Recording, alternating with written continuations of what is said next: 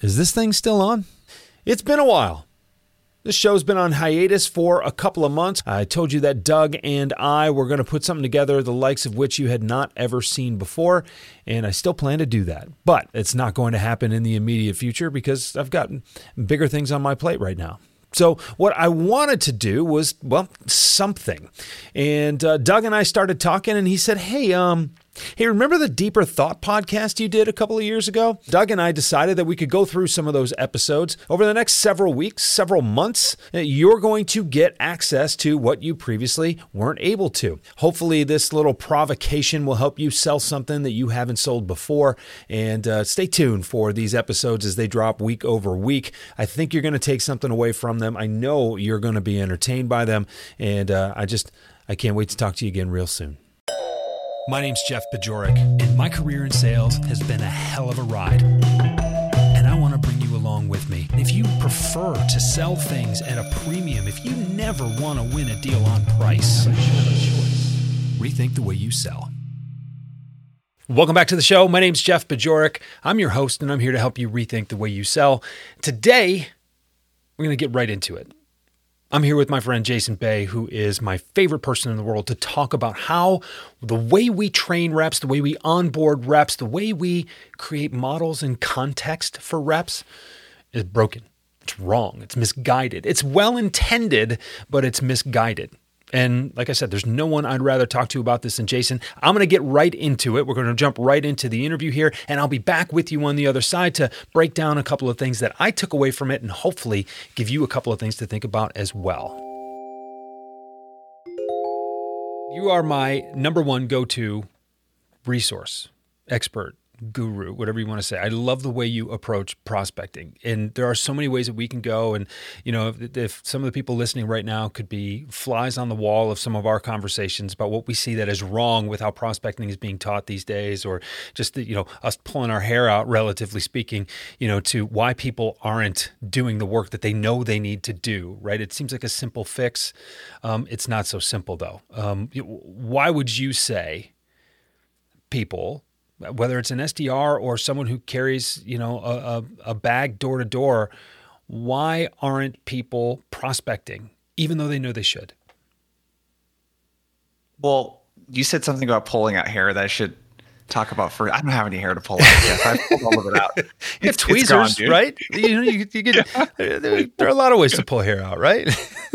I recognize that about halfway through my statement. I'm like, he's never going to let me hear the end of this, but... It's a good question. I think there are a lot of reasons why. So if I talk through the lens of the rep, if I'm not really getting any sort of enablement on how to do this, it becomes one of those, hey, you know how to work out, Jeff, right? Why don't you just work out every day? And if it were that simple, everyone would be in really good shape, right? So we know that, prospecting is a lot like eating your vegetables.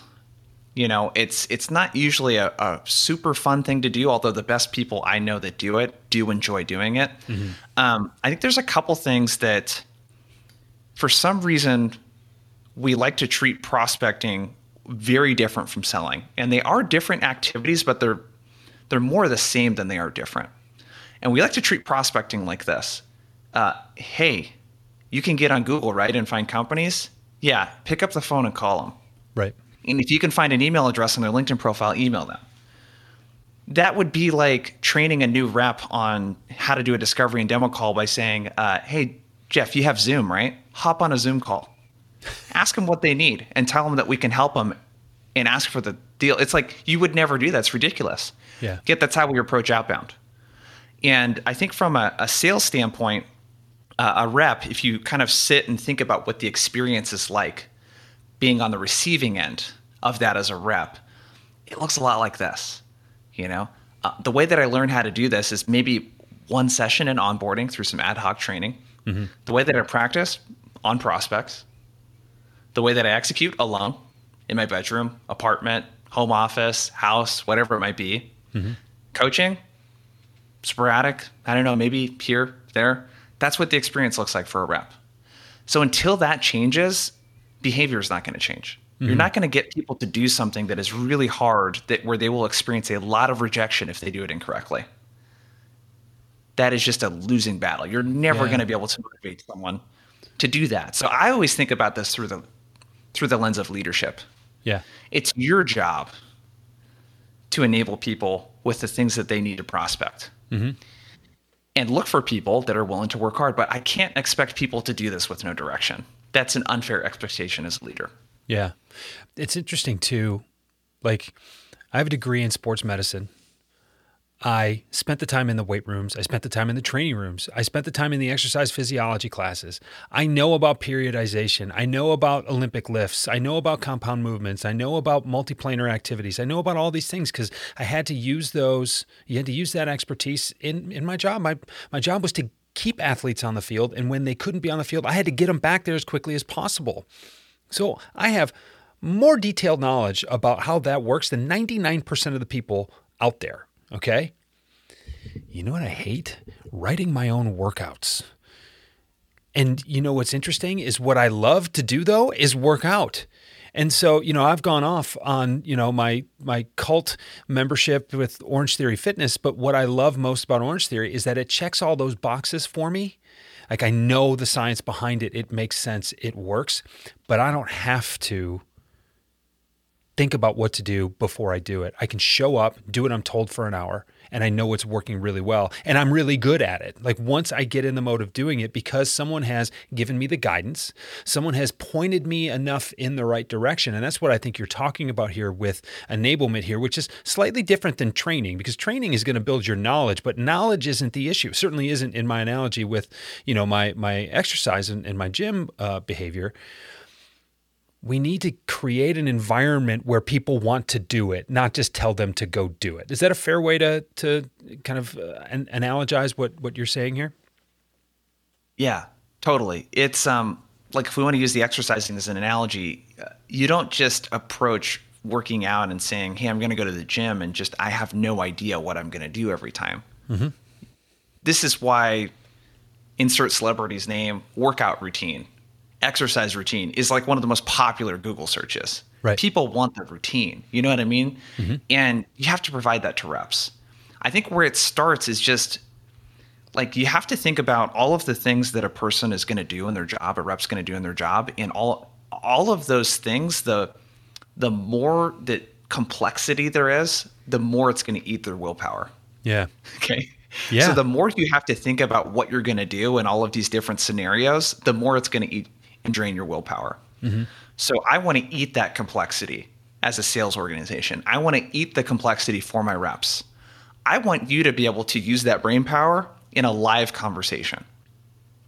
I don't want you to eat up brain power figuring out what tool I should use to find someone's email address. Right. What I should say to someone that is a VP of marketing versus a VP of sales. What they care. I want to eat all of that complexity as a sales organization. That's where the training comes in. You can't have these ad hoc trainings that we do. We can't expect them to figure this out in onboarding. This needs to be something that you make a focus every single week. And it could be bite-sized enablement. Hey, you guys, everyone, what we're going to work on today and this week, we're going to make a really big focus of we're going to open cold calls in a way that doesn't get you rejected right away. Okay? Yeah. We're going to introduce ourselves. Jason with Blissful Prospecting. We're going to use a permission-based opener. Look, I know I probably caught you in the middle of something. You got a minute for me to tell you why I'm calling? You can let me know if you want to keep chatting. We're just going to enable the shit out of that technique. And we're just going to focus on that for a week, 2 weeks. That's all we need to do. Yeah. I need to provide that as a sales leader to my organization, though. I can't count on these individuals to go educate themselves. And it's a completely different thing if I'm giving advice to a rep. Like you need to be your own enablement if you're not getting it. Yeah. But it's just completely unacceptable, man, to not provide this to your team. Look, you know how to prospect. I know you know how to prospect, but something still gets in your way. As a matter of fact, I've identified 8 reasons that you and your team are not creating more sales opportunities. I put them together as a white paper to serve as a companion of this season of the Rethink the Way You Sell podcast. Go to jeffbajorek.com/8 reasons to download your copy and the self-assessment that is included in that white paper so you know where you can make maximal impact right away to improve your prospecting results. Now back to the show.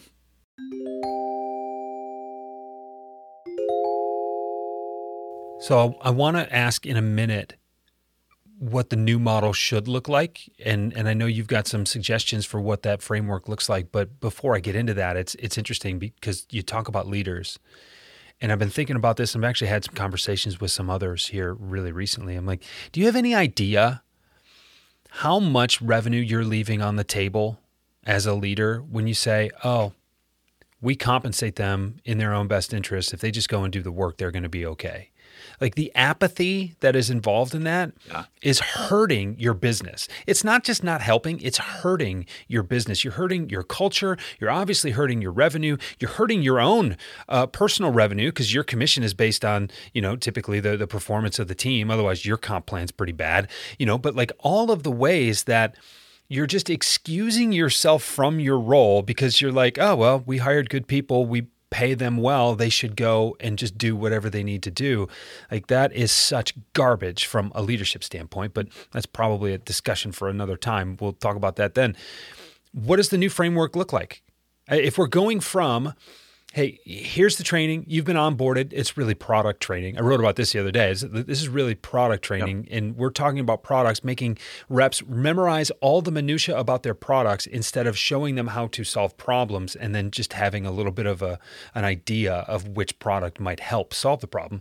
But ad hoc training, no practice, just get out there and do it. You'll get the reps by talking to, people who would otherwise give us money. And then we're doing it by ourselves. Maybe you're in a bullpen, but you're on your own.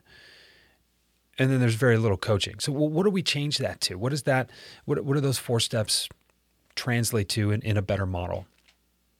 Yeah. So what we need to do, the sort of new way of doing this is we got to really kind of do the opposite in each of those areas. So if we look at that first way, how training and learning typically takes place, I gave you an example with the cold calling. We need to do micro training. We can't just in an onboarding say, here's how we do it. One time you're going to sit down for 3 hours. Like we all know that people don't learn very effectively like that, right? I mean, Gartner came out with a really interesting, some insights in that, 90% of sales reps forget 90% of what they learn in 30 days. And if I had to make a bet, I would say it's even higher than that. And faster than that. Yeah, and way faster. Yeah. So I know because I'll do a cold call training, and I like to think I'm pretty good at what I do. And then I'll listen to recordings later that day that they'll send over to me, and they completely revert back to what they were doing before. Yeah. It just happens, right? It's human nature. So micro training is saying, hey, instead of saying here's how we do outbound, it's like, hey, let's just talk about how we get people on the phone, and let's break the phone call down into the first 60 seconds where people typically get shut down. Let's break down the middle section in terms of questions that we can ask and problems that we might ask about. And then how do we say goodbye? How do we ask for a meeting? Yeah. The same way that if you're training someone on how to do discovery, you would say, hey, how do we introduce this call and get it off to the right foot? How do we ask really good problem-based questions? How do we find the gap? And how do we secure next steps? You don't teach that all at once. You teach it in buckets, right? No different than a basketball player isolating the dribbling practice. Right. And then the defense, and then the shooting, et cetera. So I need to go from these ad hoc trainings and these crazy onboardings to micro training. And you need to spend more time on this, educating people on their personas. The number one thing that people neglect, even the people that say that they don't just spend all their onboarding on product training, is I literally need to get this. We reach out to VP of sales. I need to know their priorities. What are the things that they care about that sort of intersect with what we care about? What solution do they have in place, even if that's doing it themselves or using spreadsheets or whatever? Right. And what problems does that create? And what do they actually want? What are their goals? Like I need those things. Every persona, I need to be able to educate my reps on that. So that's bucket number 1, how we learn. The way that we practice, and Jordana, who we're both a big fan of, she was just on your podcast and talked about this. The way that we practice needs to be through structured simulations and role plays. We can't practice on prospects. It should not be acceptable for your reps to learn something and then use it for the first time on a prospect. Right. That's not what world-class sales organizations do. That is unacceptable. Okay, we have to raise our standards here. So really easy thing for you to do is pair up your reps, pair up people that are really good at certain things that also struggle with that same thing. Pair those people up and have them spend the first 5 to 15 minutes a day practicing. Yeah. Hey, Jeff, Jason with Blissful Prospecting, blah, blah, blah, blah. Practice that permission-based opener. Practice, right? Give them an actual structured simulation. Hey, Jeff, I'm going to give you 5 bullet points on who the prospect is and what their problems are, but don't tell David, okay? He's going to call you. He's not going to know this stuff about you, but I want you to actually be able to do a real role play with him and pretend like you're a real prospect and the situation is set up in advance. Mm-hmm. So we need to actually facilitate practice. We can't just say, go get after it. I'm going to set that up as a sales leader. Mm-hmm. In terms of how we execute, number 3, a lot of teams that I work with, I think every single team is at least hybrid. There's reps spread out across the entire country. Even if they got an office, there's people that working all across the country. So one of the really simple things that you can do, I call them get shit done sessions, is if you want your team to prospect, have them do it together. 2 1-hour blocks a week, have everyone hop on a Zoom or Teams call and say, you know what, guys, we're going to send out personalized emails right now. And I run this, Jeff, like a group workout class. Sure. So I'll say, hey, 5 minutes. All right, prep your list, Jeff. Everyone, cool. All right, 15 minutes, go. Timer's on, music's on. All right, your goal is to send out 3 personalized emails. Drop into the chat when you get an email ready. I'll take a look, give you some live feedback. Drop a prospect in you're having trouble researching, drop it in. Then a 5-minute break. And then a 15-minute sprint, 5-minute break. And when I do this, people send out 10 or 15 emails. They're more productive than they are on their own because we're doing it together. We're having fun. You could do the same thing with cold calls. Everyone puts themselves on mute. We're making calls together. In the chat, you drop it in. You just create as best as you can that bullpen or that sales floor type of environment. And then lastly, and I'll shut up, is the feedback part, the coaching part. This I listen to a call every now and then, or I do coaching in my one-on-ones is not good enough. Right. That's not enough coaching. Again, in sports, you would never play a game and then wait an entire week to talk about the game tape and what went well and what didn't. That's just, you just would never do that in any other type of environment. So with coaching, I think the challenge is, how do we kind of scale our coaching? So how do we make sure that if I help you, Jeff, with something that others benefit from that? Mm-hmm. How can I adopt more of a group coaching type of model? The way you do that is really simple. If I'm really focused on cold calling, when people record their calls, I'm going to open up a Loom video. I'm going to record myself, Jeff, giving you feedback on the call. You know what I'm going to do with that? I'm going to share it with the rest of the team. Yeah. So they can get that coaching insight.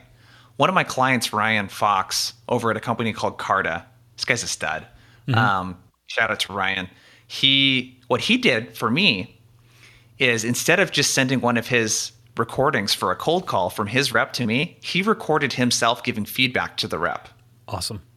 And he sent it to me, and it was really meta. I was giving him feedback on his feedback. Yeah. What he also does with his reps, and I told him, I was like, I'm stealing this idea from you. It's so brilliant. Is he's like, have your reps coach themselves before they get coaching from you. Let's create a coaching environment. Yeah. Yeah. So you could do this with sales calls too. Have your rep watch their own call through and give themselves feedback and then send it over to you. I'm able to kind of calibrate with the rep that way. Are they picking up what I'm putting down? Are they learning how to fish? But you can do micro coaching like that. Like your reps should get multiple times throughout the week, 2-3 times a week at least. They should be getting some sort of micro coaching from you. If nothing else, so they know that you're listening and paying attention.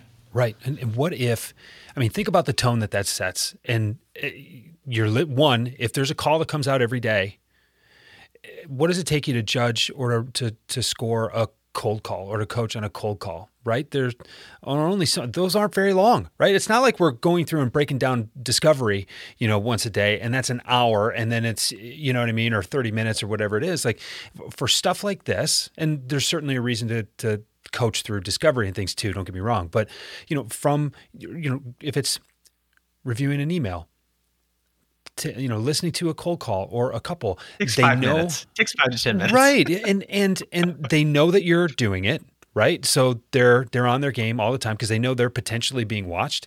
And you get 5 minutes of coaching every day. I will take 5 minutes of coaching every day versus an hour once a week, because more of it's going to stick. And there's something to that time under tension, and I've talked about this a little bit, haven't really fleshed the whole thing out, but we go back to the gym, right? Like the speed with which you lift, there's value to going slowly. There's value to going quickly, but time under tension is a factor. The longer you can have someone's brain in an environment where they're thinking about how they could get better. And that's why I love, the mindset of coach yourself first. Okay. So not only are you going to review your call after you make the call, you're going to be thinking about how you sound in real time. Then you're going to review it. Then your manager's going to review it. Then if they're smart, they're going to send it to you so you can review it too. And now we have all these layers, and that sounds inordinately complex. It sounds like way too much effort. It's really not. It's 5 minutes, and then you share it in Slack or on Teams or in text, like whatever. It doesn't have to be, if it just becomes a part of the routine, it's like, hey, sometime this morning, review this call. Let me know what you think. This is what I think is shared in the video, right? Just go check it out. Have a great day. Go make some appointments today. Go make some sales today. We've done so many things to overcomplicate, and not even overcomplicate, but we've made so many things difficult that don't need to be. I'm loving the trend that I'm starting to see of, hey, can we just make this simple again? Can we just remember what we're here to do and know who you help, know how you help them, and put yourself in front of them. It doesn't have to be any more complicated than that. So the thing that I would say is that when you start to create these recordings with Loom or Vidyard or whatever you're using, sure, you could put them into a bank. So you allow reps to coach themselves. So think about all the situations you as a sales leader get asked about. And you're like, dude, I get asked the same question multiple times a week. We'll answer it one time in a real example and then create a little bank, a little FAQ page or a drive folder in Google Drive or whatever. And you have this huge bank. Hey, prospect said to send more information over them in the cold email. Prospect said pricing was too high in the disco call. You just start to build a big bank, and before you know it, in a month or two, you have a whole playbook. Yeah. And now reps can use that playbook to coach themselves. You guys, that's really where the beauty's at of this, is when people can coach themselves. That's what you want as a sales leader. I don't want to be getting calls all throughout the day in Slack messages about what to do in certain situations. I want people to know how to fish. That's awesome. That's so good. And it was funny that you mentioned that, because that's actually the strategy that I've taken with this podcast, is trying to categorize all of this stuff and put it in one place. You want to know about top performers? You go to season 2. You want to know about prospecting and particularly why people are struggling with their prospecting? Season 3. That's what it's all about. Like just creating this resource. There's so much content that is being created and then and it's disposable. And that's just not right. Like there's some really good stuff out there that we're ignoring because it's not new. Jason, mileage. This was awesome. That's the word I always come on, like mileage. I want to get mileage out of every coaching moment. I want to get mileage out of. That's awesome. That's awesome. I could talk to you for like another hour about this. I know we got to keep it short though. Well, it just means that we'll have to have you on more and more often. That's all good. Thanks, Jay. Yeah. Yep, you bet, man. So what'd you think? I had a lot of fun talking to Jason. I had a lot of fun listening to that interview again. And, I scribbled some notes while I was listening back to this. So hopefully I could recap some things for you. So hopefully if you're driving or you're running or walking the dog or something like that, you don't have something to write on. Let me make some of those points indelible for you. Okay. You have to create the environment where reps want to prospect, not that they just feel like they have to, right? Look, salespeople don't like being told what to do. But if you can make a sale, if you're a leader and you treat your reps like your customers, and that's another concept that I talk a lot about, When you recognize that your reps are your best customers and you get them to want to act in their best interest, which means it's in the organization's best interest, a lot of great things happen. So are you just telling your reps to prospect, or are you creating an environment where they want to? Think about that. You have to reduce, or what Jason says, eat the complexity. I say reduce the friction. You leave it up to them to figure it out on their own, and they're going to be stuck. And they're going to be stuck longer than necessary. That is going to impede your results. There's no reason for that. The whole hands-off management, style of, go figure it out for yourself, not productive. Obviously, they need to figure some things out on their own to make it their own, to personalize some things, but give them a map. Don't just say, go get them, bucko. Like that's just not acceptable anymore. And then I love what Jason talks about. The new way to train is it's micro training, it's micro coaching. You can do this in 5 minutes a day. There's no reason that you can't. You just have to think outside the box a little bit. But when you realize that they get one onboarding training and then they're kind of sent to the wolves, they're practicing on their customers, they don't get a ton of feedback. Why don't we do this better? And what is really good too, and I hadn't recalled this actually until I'd gone back and rewatched this interview, but Jason, identified a lot of ways that even remote teams can recreate that sales bullpen, which is what I talked about in the last episode. So if you didn't hear that, go back and listen to the episode about models and how most reps don't have the right models. This was a lot of fun. I hope that you learned something. I hope that you're going to do something with this. If not, give me a call, shoot me an email, jb@jeffbajorek.com. You can follow me on LinkedIn. There is a link there, and there's one on my website too, where you can book some time with me. We'll talk about this. If your team's struggling with this, it doesn't need to be that difficult. But if your team is struggling with this, I can help you. And I think you should also follow Jason Bay, clearly. If you didn't learn anything in the 20 minutes that he and I were together, then go back and listen again, because that was fun to listen to, and it was so packed full of advice and information. Follow Jason on LinkedIn. You can listen to the Blissful Prospecting podcast, and you can also check out what he's doing at blissfulprospecting.com. Thank you for being here. I hope you learned something. I hope you tell a friend about it, and I hope you're back with me again in a couple of days. Rethink the Way You Sell is a Pod About It production. It's mixed and edited by Doug Branson, with music by Blue Dot Sessions and Doug Branson. This podcast is masterminded by Jeff Bajorek.